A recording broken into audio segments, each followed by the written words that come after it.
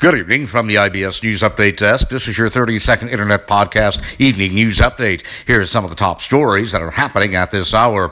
Air travel hits the highest number of passengers in a year, even as the CDC warns against flying. Also this evening, a U.S. to stress support for Good Friday Agreement as the Brexit strains Northern Ireland's peace.